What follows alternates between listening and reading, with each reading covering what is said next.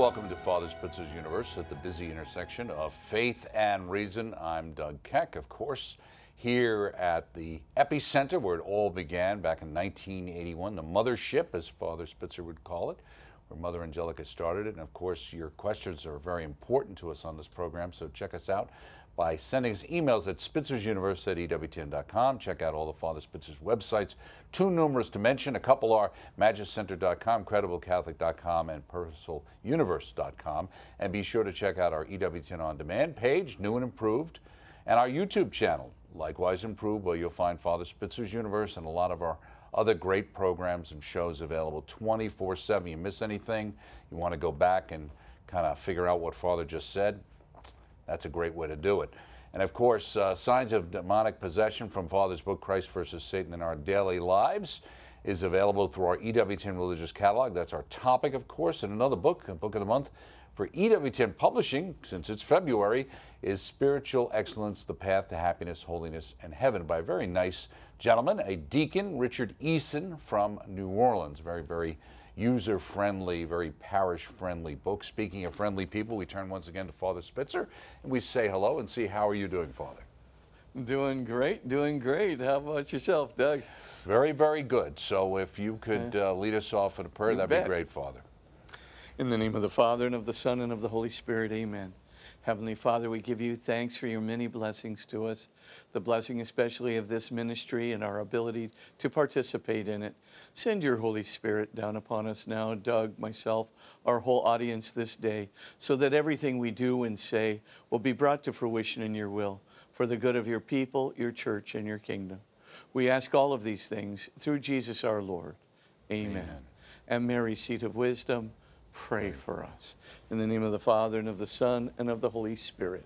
Amen. Amen. Amen is right. So let's talk about a couple of things going on in the world. One of the things recently that just took place was the Catholic Schools Week, which they have every year, just within the last January 30th through February 5th. So actually, technically, we're still in it. Let me ask you, in the world we live in today, why are Catholic schools still important? You're a Catholic educator.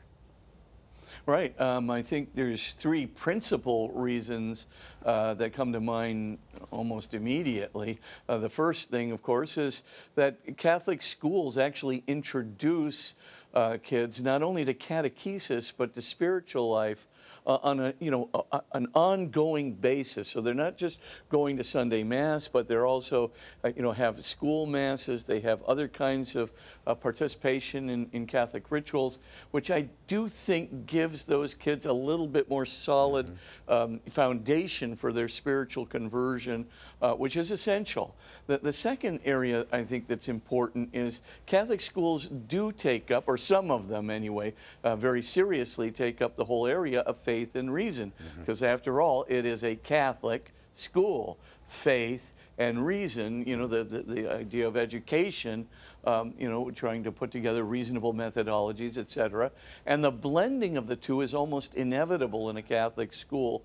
And so in that sense, I also think there's a real purpose for Catholic education. Third, you make some of your best friends in high school especially, but also to a certain extent in grade school. But that peerage, those friends that really do have an impact on your life. And in high school, that's when you start having these serious discussions with people, and your faith becomes embedded in your personal life, but also in the life of your peers, your friends.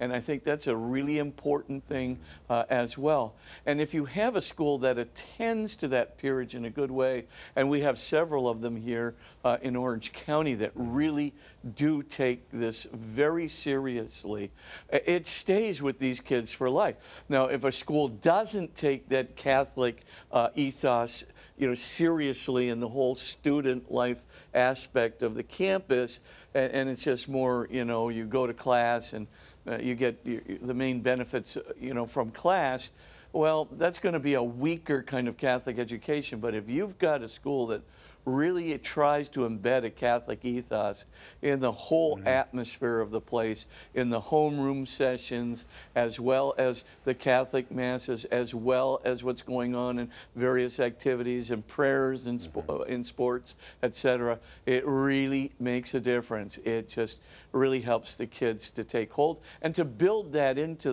the friends that they have in their future life. So I think all of these reasons are very good reasons. Let me ask you, sometimes like you alluded to the idea that you'll run into a Catholic school, sometimes financial reasons and things, there's an expansion of who goes there. Maybe there's a percentage that aren't Catholic, which can be good. Obviously, it's good exposure, also exposure for those people to possibly become Catholic, as many did over the years who attended Catholic schools because of their experiences.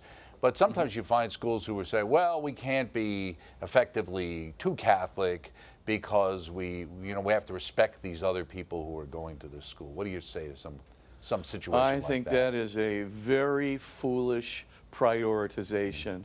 I mean, if other people want to come to a Catholic school knowing that it's Catholic, then they're the ones that have to, in a sense, make accommodation for the ethos of the high school or the grade school. The Catholic school can't be apologetic for being Catholic. The Catholic school has its ethos, has its mission, and that's their job is to watch out over that mission and to deliver on what they say they're going to deliver to Catholic parents. So the priority has to be Catholic ethos first, then accommodation second, not accommodation first and Catholic ethos second. And I think reasonable people who are non-Catholics who go to Catholic schools, they expect that a Catholic school will have an unapologetically Catholic ethos. So, I mean, it's just like, you're over-accommodating, and over-accommodation is a really poor prioritization because it gyps all the people who are going there precisely because the school advertises itself as Catholic. Right. Here's another story. It was one we talked about over the last couple of weeks about the dangers of prenatal testing. Here was another article that came out, actually written by Dr. Grazie Pozzo Christi, who actually does a show that airs on EWTN on the Catholic Association radio show. She's on, and she's a radiologist, and she wrote about this story. And I remember we talked about how so many of these prenatal tests turned out to be wrong. And she goes on to say, it's hard to experience with ultrasound screening, which she does, makes her especially sensitive to the Times recent report on the gross inaccuracy of prenatal blood tests. These tests, unregulated by the FDA, I didn't even know that, performed upon a third of pregnant American women, are marked as highly accurate and reliable, but turn out to be wrong more than 80% of the time. Remember, we've been talking about that. Now, the New York Times put this article out, and they interviewed several couples who got false positive results, indicating a high probability for devastating chromosomal abnormalities. And the results in fear, and many times these, as she says here, leads to people going to decide, well, I'm going to have an abortion, and finding out later that they aborted a perfectly healthy baby. And she goes on, recounts examples of parents who learned their baby was healthy only after aborting him or her. And she goes on to talk about the other concern of this, which obviously we've talked about before too, is the means of screening for the presence of a disability or a characteristic like female sex or prenatal issues lends one to the idea about the undesirable traits so that people who carry these traits can be eliminated. We know, obviously, with people who are dealing with Down syndrome, and of course what Ireland has, not Ireland, but Iceland went through. Iceland, Right, well, it's crazy. We eliminated them all by killing them all. And she goes on to say, perhaps the discrimination faced by people who have disabilities before birth substantially contributes to the difficulties they later encounter. We can do a better job as a society by becoming more inclusive and accepting of those with disabilities and understanding that even from the very beginning, the person is so much more than the disability they happen to have. So I thought those were some good points. I agree with every single point she said. And the other thing, I think, at the end, what she was saying there about knowing the value of people with disabilities, I think people with disabilities humanize the rest of us, and in many cases kind of rescue us from our ego comparative battles, where we're all out there trying to kind of undo the other person, or right. to be a little bit better than one up each other. It's exactly. And all these things are pretty much subdued when somebody is around who obviously has some challenges, right. but that person is happy. That person doesn't mind it when other people help them and take care of them, etc. Of course, they want to have independence, but they also are very accepting, and they're very giving to people on an emotional level. But right now, when you disvalue a person with a disability, that means that pretty much we don't look too closely at personhood. We don't look too closely at love. We don't look too closely at faith and transcendence. We don't look too closely at what I think, a person, let's say, with an intellectual disability really brings to the table. They may not be the quickest mathematical person. They may not have the quickest memory, but oftentimes they are the deepest people in the recognition of genuine empathy, in the recognition and practice of a genuine and authentic faith, of being able to just bring into the lovability of the other person, that they're so happy to see you in a way, and they just are so demonstrative of their love, and all of these things that they bring to the table. These are things we don't prize too much in our culture anymore. We don't want lovability. We don't want demonstration of love. We don't want faith. We don't want authenticity of faith. We don't want authenticity of love. We don't actually want to relate to people on the level of real empathy. What we want are to have friends that'll bring us high prestige, so we can put it oftentimes on our Facebook or Instagram account. And the point, of course, is it's just a misprioritization. And I think the disabled, they bring in so many of the quote-unquote human qualities back into the realm of our very narrow, rational, objectified, thingified view of self. And so God bless the disabled. They just make us more human, and they make us respond in ways of empathy and compassion in exactly the ways that Jesus asked of us. Right, and they realize, we realize how superficial most of the things that are promoted by, especially the culture, really are. Exactly. You know what I mean? Absolutely. Childlike faith many times there, as our Lord spoke there about, we right? go. Right. That's right. Here's another story I thought you might be interested in. The Bishop of Las Vegas, responding to a pro-abortion column written by a Catholic politician. It's always a Catholic politician, of course. And this is a CNA article, which EWTN, just to be honest, owns, has asked all Catholic politicians who do not agree with the Church's teaching on abortion not to present themselves for Holy Communion. It's Bishop George Thomas wrote this back on January 24th.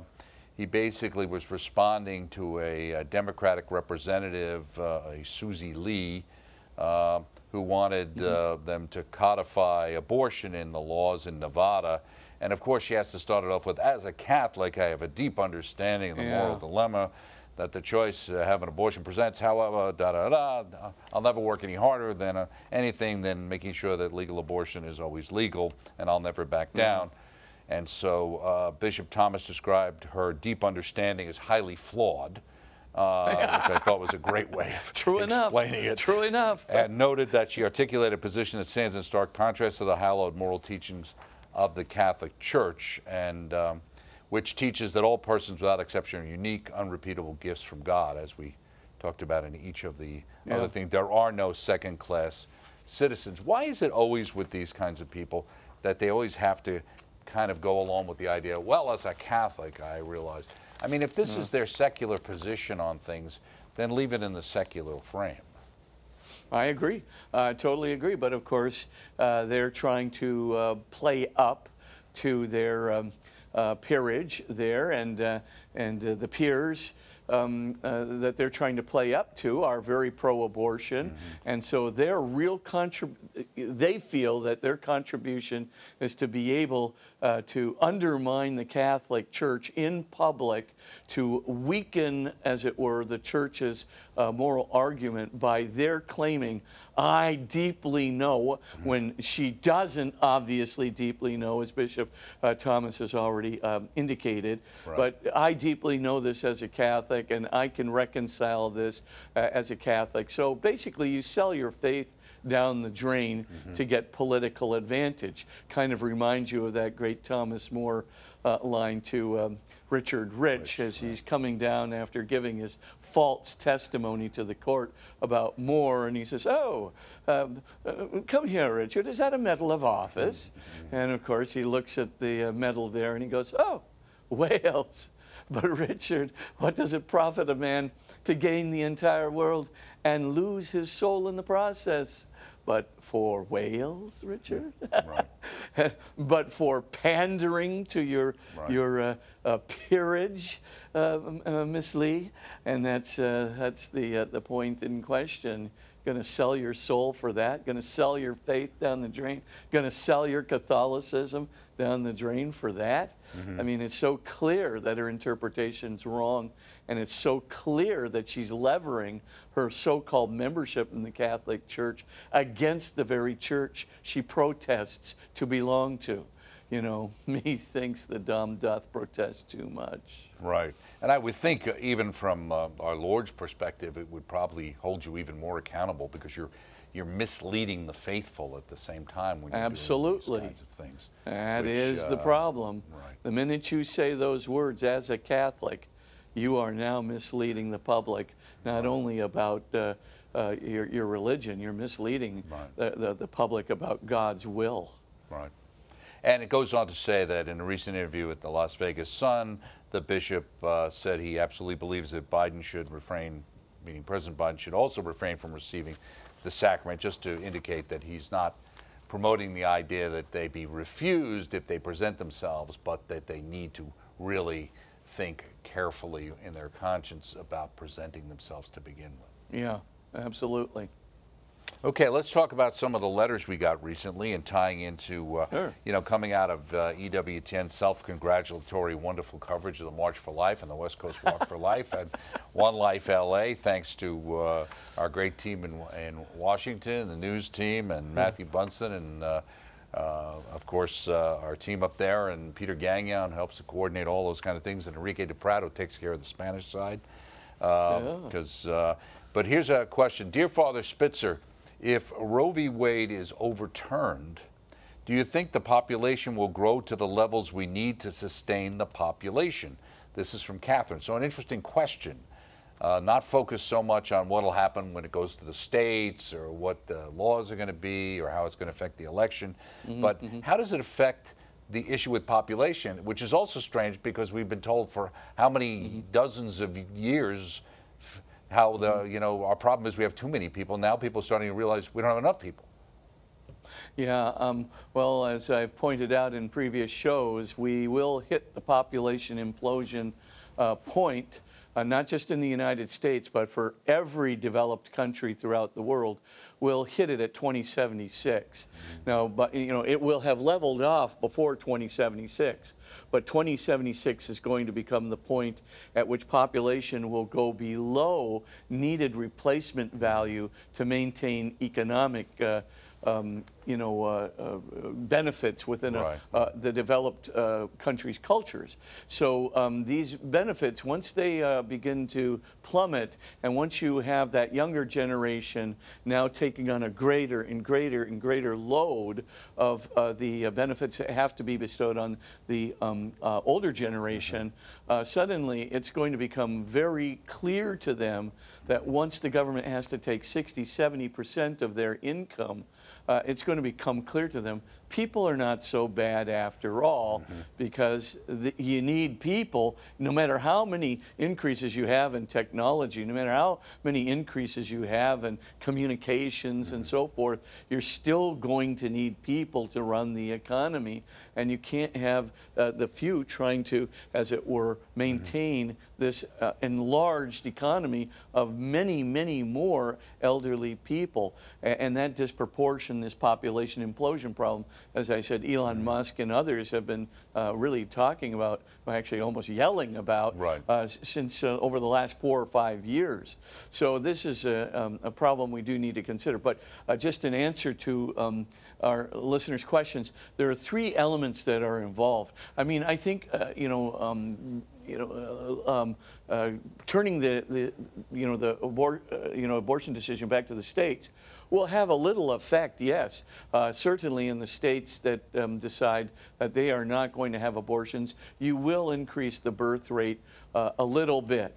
But I do think that the idea of the contraceptive mentality also at the same time has to be more or less challenged. And what I mean by that is, people really do think that having more than 2 children is somehow unethical. I mean, somehow that they're going to overpopulate the world, or that their children are going to present a challenge to other children in the atmosphere, in the culture. It's totally incorrect. As I just said, we're heading toward a population implosion. We're not in an explosive overpopulation situation at all. This has been literally overturned by several key analyses, one of which is in the Lancet, which is Britain's #1 medical journal. And if you look at that issue, I think it was about 4 years ago on population, the overpopulation myth is completely turned around, turned on its head by these good analytics. The problem then is, how do we get back to people and say, okay, having children, #1, is not unethical. And if you liked your first kid and your second kid, yes, it did consume resources. Yes, there are real trials that take place with kids. They get tired, they get sleepy, you have to attend to them and so forth and so on. But yet at the same time, I just think to myself, well, gee, what would have happened if, so-and-so didn't have their 3rd child, or if so-and-so didn't have even their 4th child? And I look at that 3rd and 4th child, and I just look at them, how precious they are, how good they are. When kids are just a figment of our imagination, we sometimes view them as problem instead of mystery when they're not in front of us.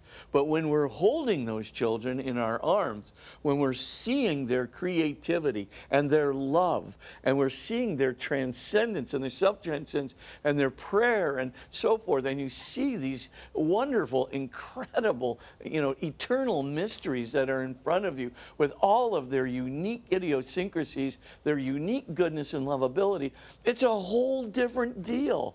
So what I know it sounds almost backwards to say, before you make a decision about your 3rd child, why don't you have the 3rd child and see whether you don't want them after you've had them, or her. In other words, the idea, that you can make this decision in abstraction without having some sense of the beauty of that child. So I just tell people, why don't you just do a substitution? Take your 2nd child and just imagine for a second what it would be like not to have that child, that you made the decision not to have that one, that particular one, etc.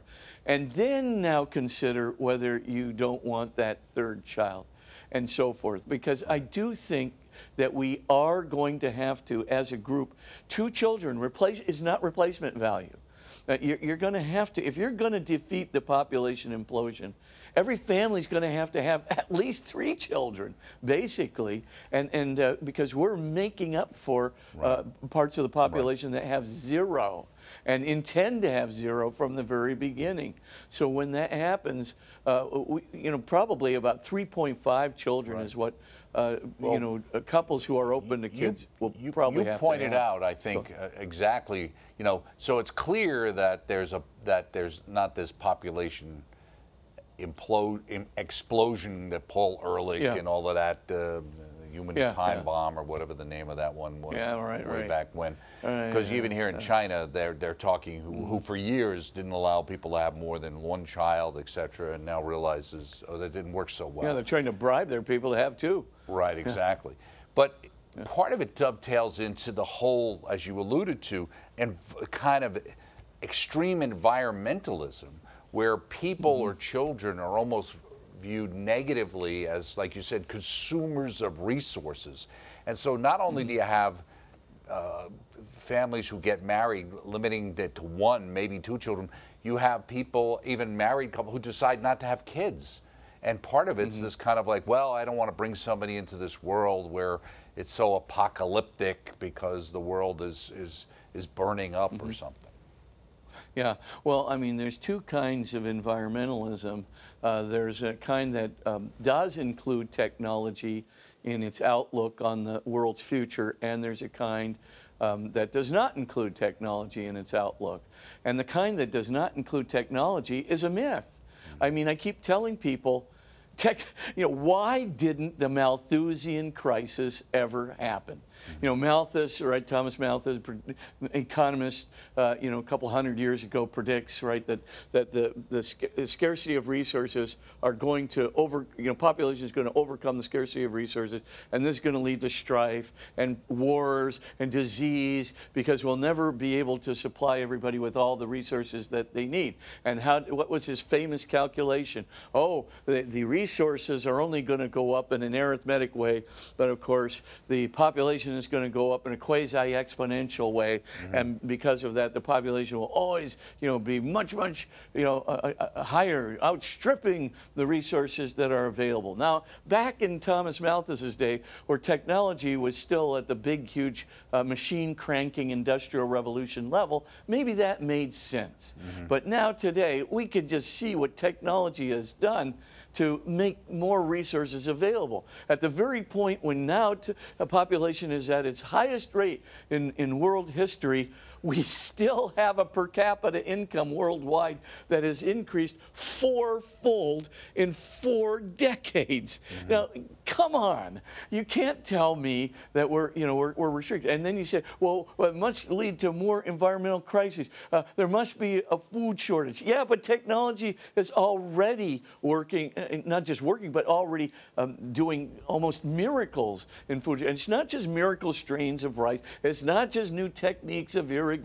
It's not just the Israeli, making the desert fertile. It's not just these, older technologies. I mean, these hydroponic farming methods and all kinds of other ways of getting 2 times, 3 times the number of crops per year out of even land-based, agrarian methods. And then, the bringing of new water resources to the fore, et cetera, all of these things. We haven't even begun to cultivate, what the ocean is capable of producing, et cetera. So we look at all these things, okay, technology probably is the X factor that made Malthus dead wrong. He's always been dead wrong, yet he's been the person, by the way, he was an Anglican clergyman, so odd. Well, he wasn't too big on Irish Catholics either, as I recall. Yeah, well, that's for sure.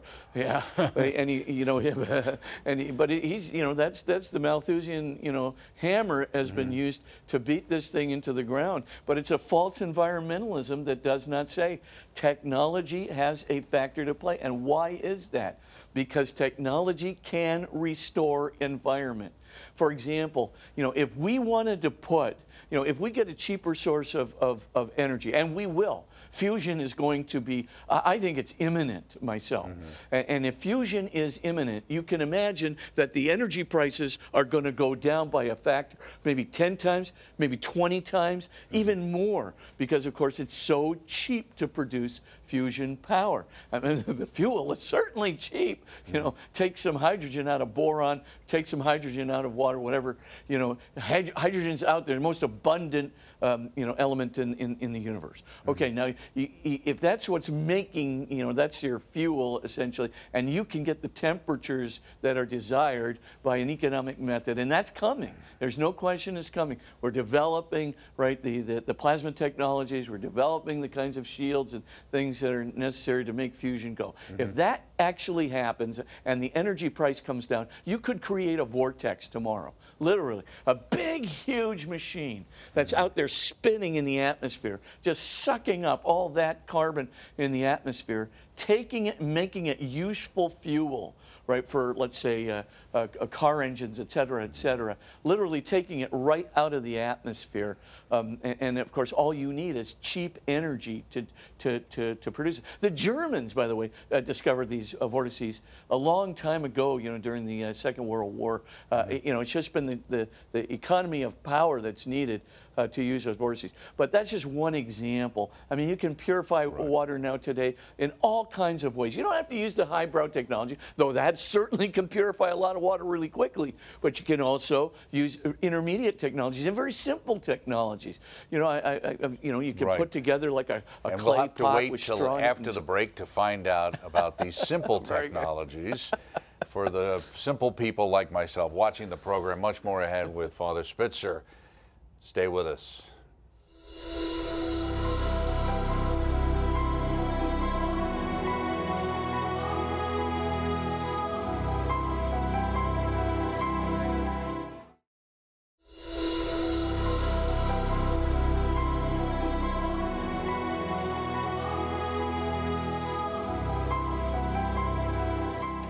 And as always, we appreciate you staying with us here on Father Spitzer's Universe. And our topic is on Father's book, Christ versus Satan in Our Daily Lives, the Signs of Demonic Possession. But we're finishing off with your questions first.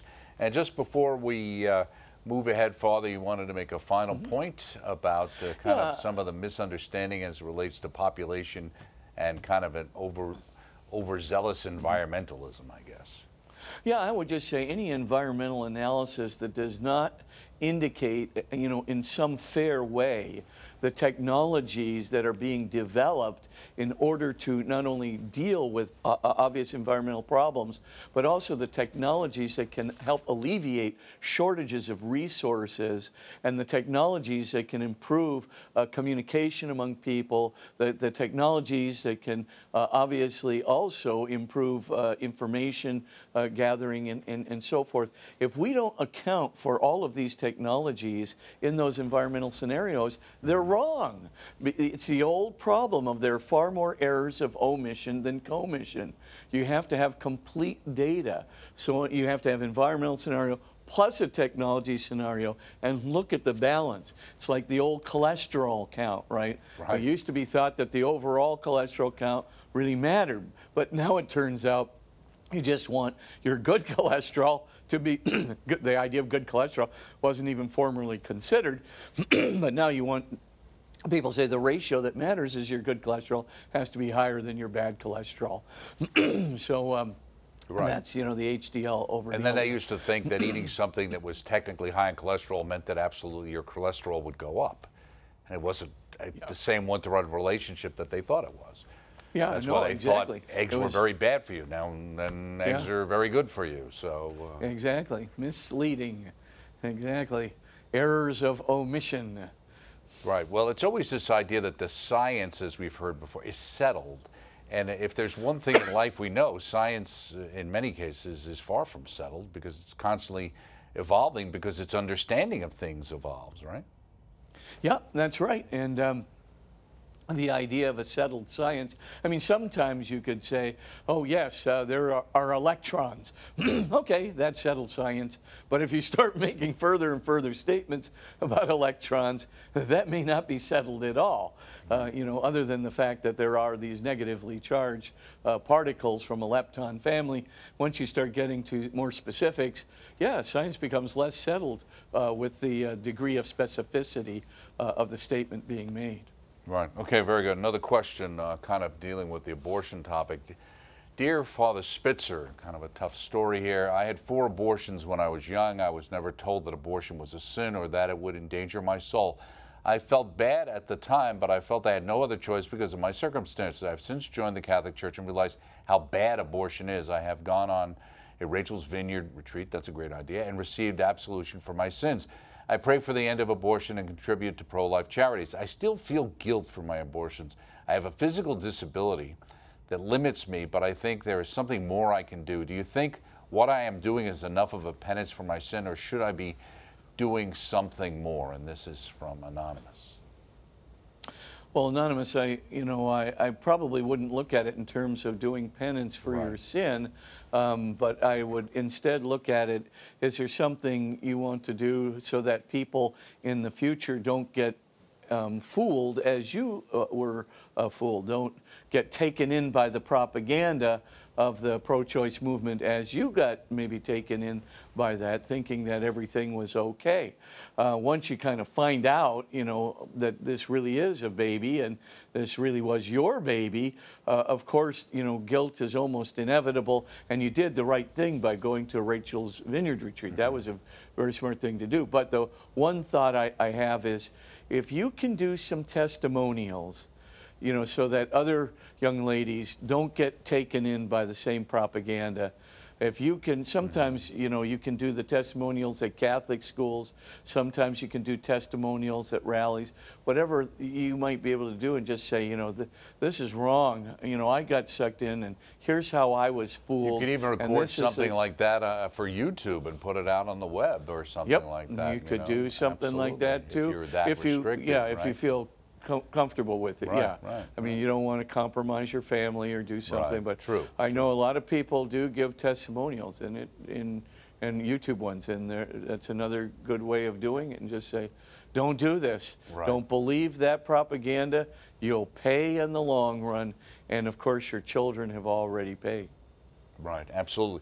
And we know here at EWTN, of course, and I'm sure you've experienced it too for your ministry, is how important even those people who are at home who are just praying about these things. Oh, and praying absolutely. For the people who are suffering through these kinds of challenges, how important they are.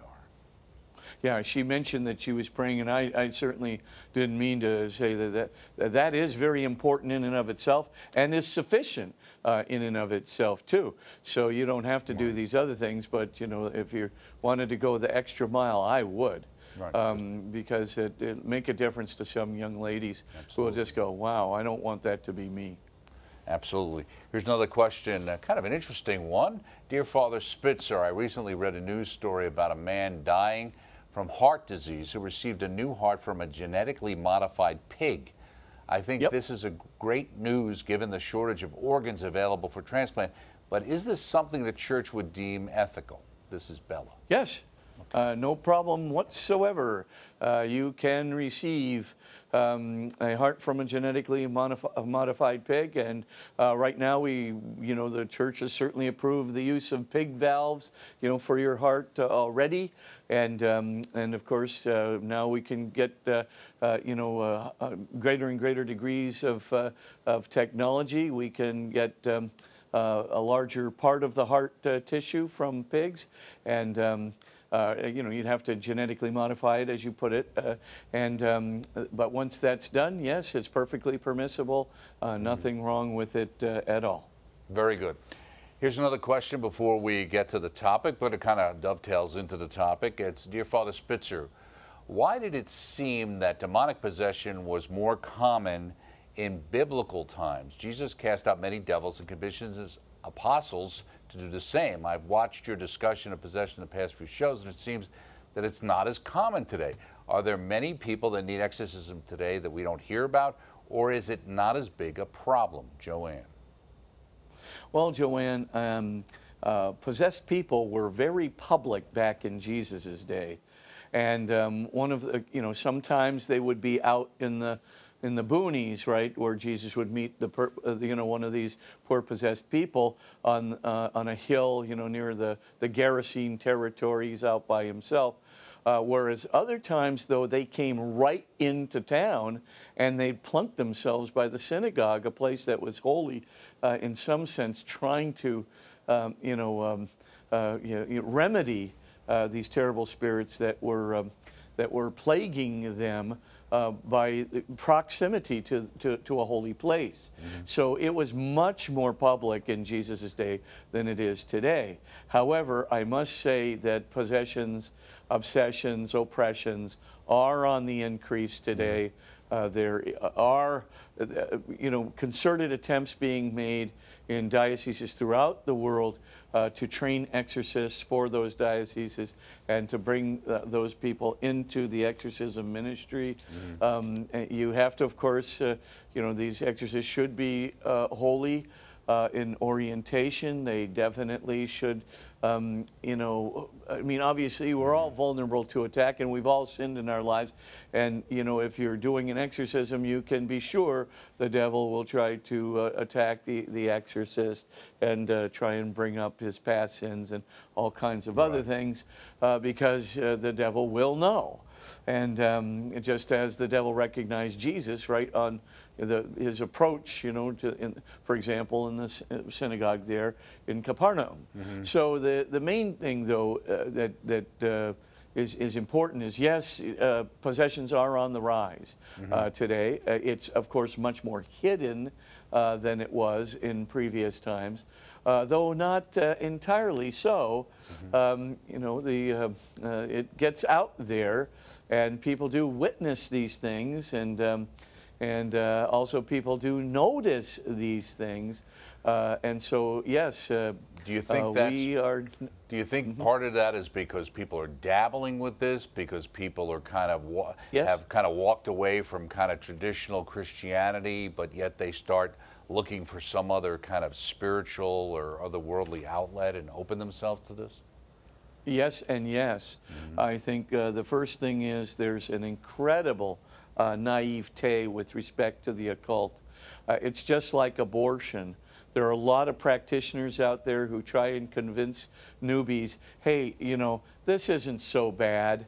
Abortion's not so bad. Drugs aren't so bad.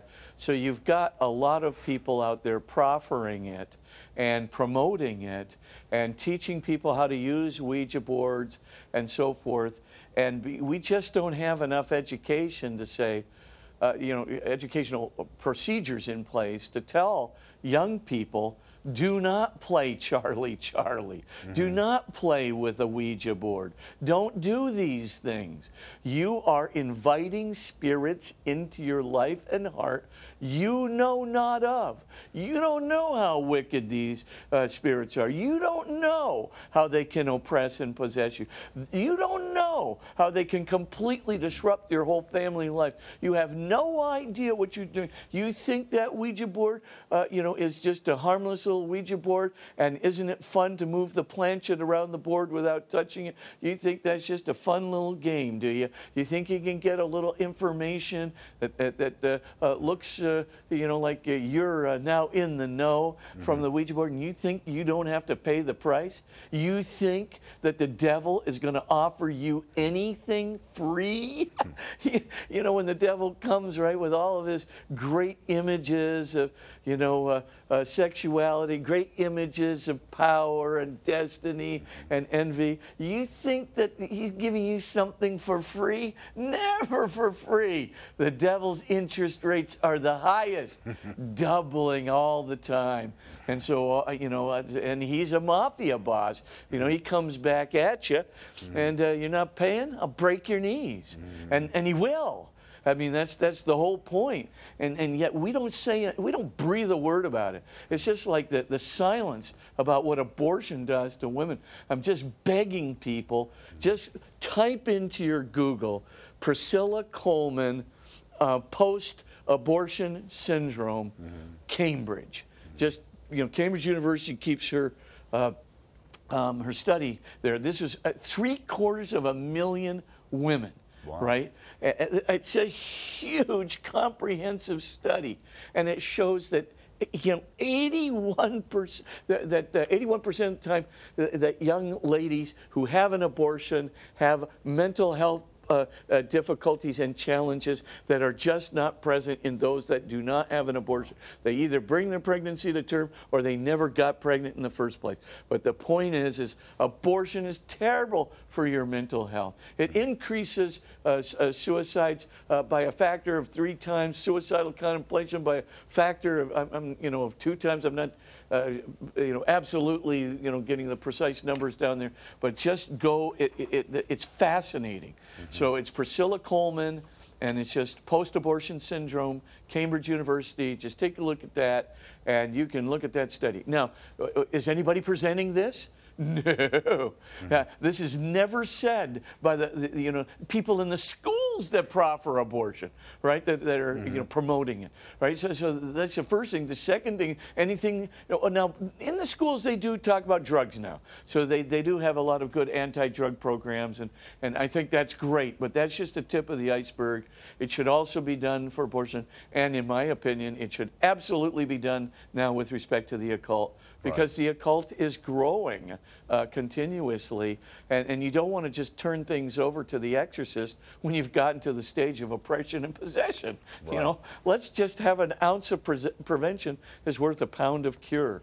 So let's just tell people ahead of time, you don't know what you're getting into here, but it's bad, it's dark, and it's not going to affect you positively. You may think so, you may think it's fun, you may think it's free, but it's not fun and it's not free. Well, that's kind of all of the temptations that come from the devil ultimately have that same result. Absolutely, absolutely. Short term can seem pretty good, but long term it doesn't work out so well.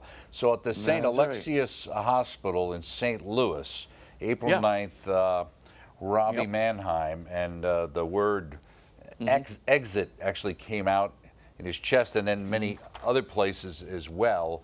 And I think we talked a little bit about the idea of trying to get him communion, spiritual communion, and how Satan fought against it. But this is one thing I was wondering about. During the prayer for spiritual, Robbie leaped out of the bed, threw a bottle of holy water at the wall, but then I thought this was maybe more understandable, threw a plate of chipped beef and other objects to the Alexian brothers. If they're trying to get the guy to eat, why are they giving him chipped beef? Good point, Doug. This is a prescient question, a great input. We used to have the old SOS name for that in the ROTC. Yeah.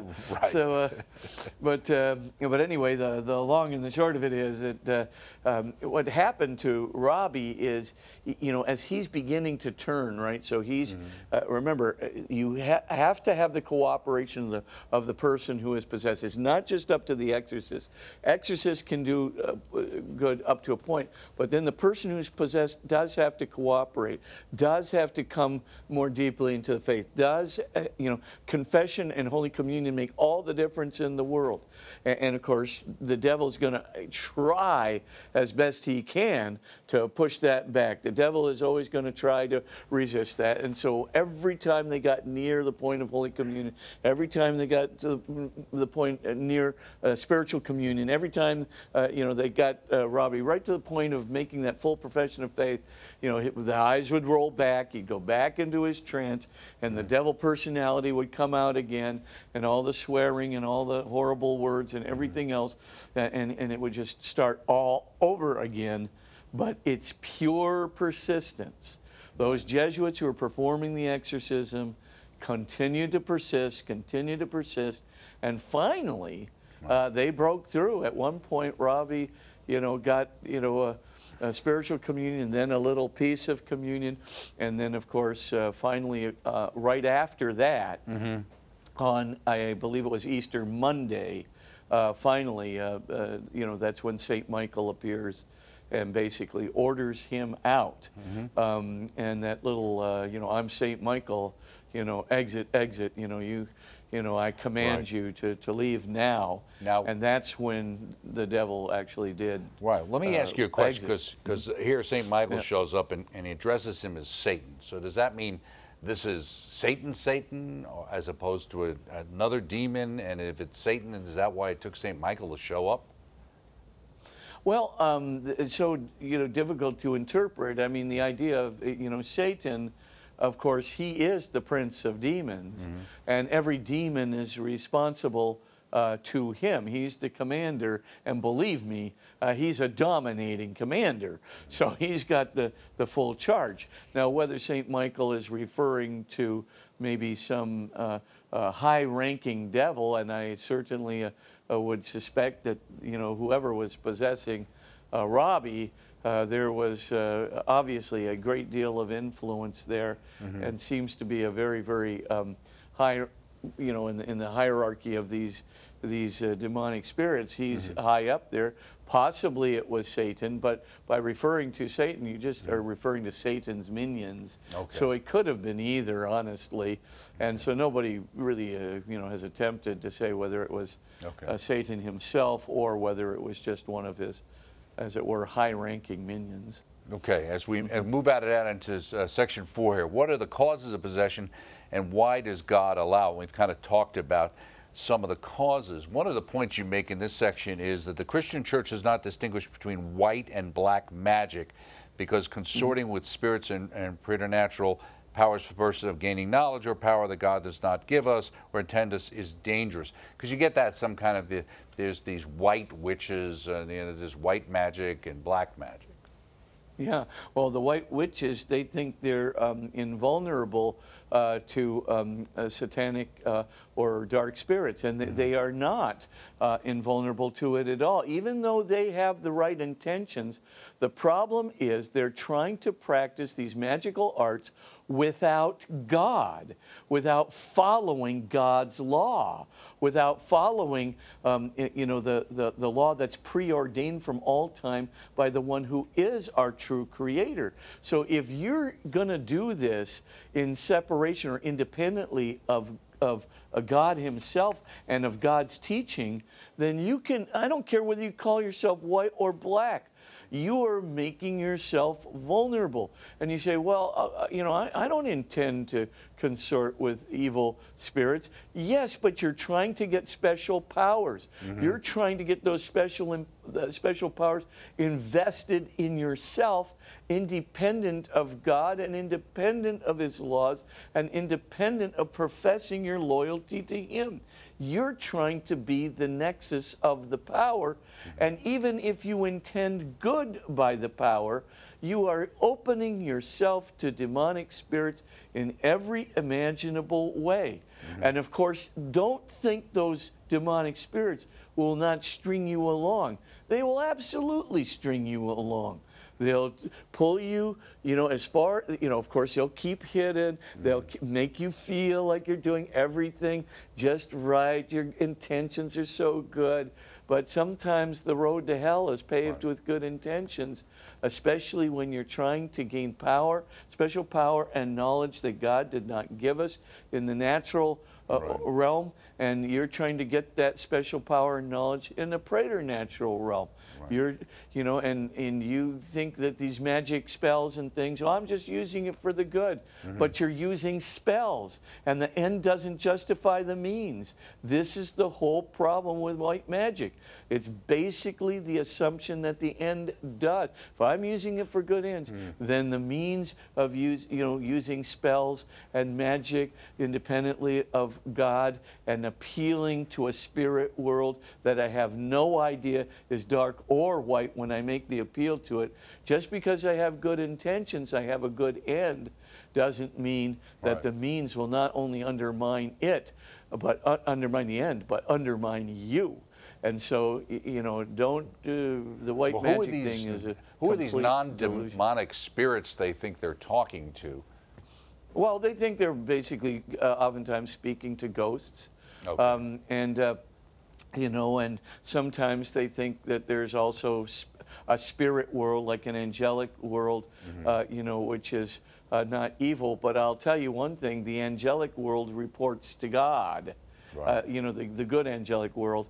And so the idea of appealing to them without appealing to God, I don't think so.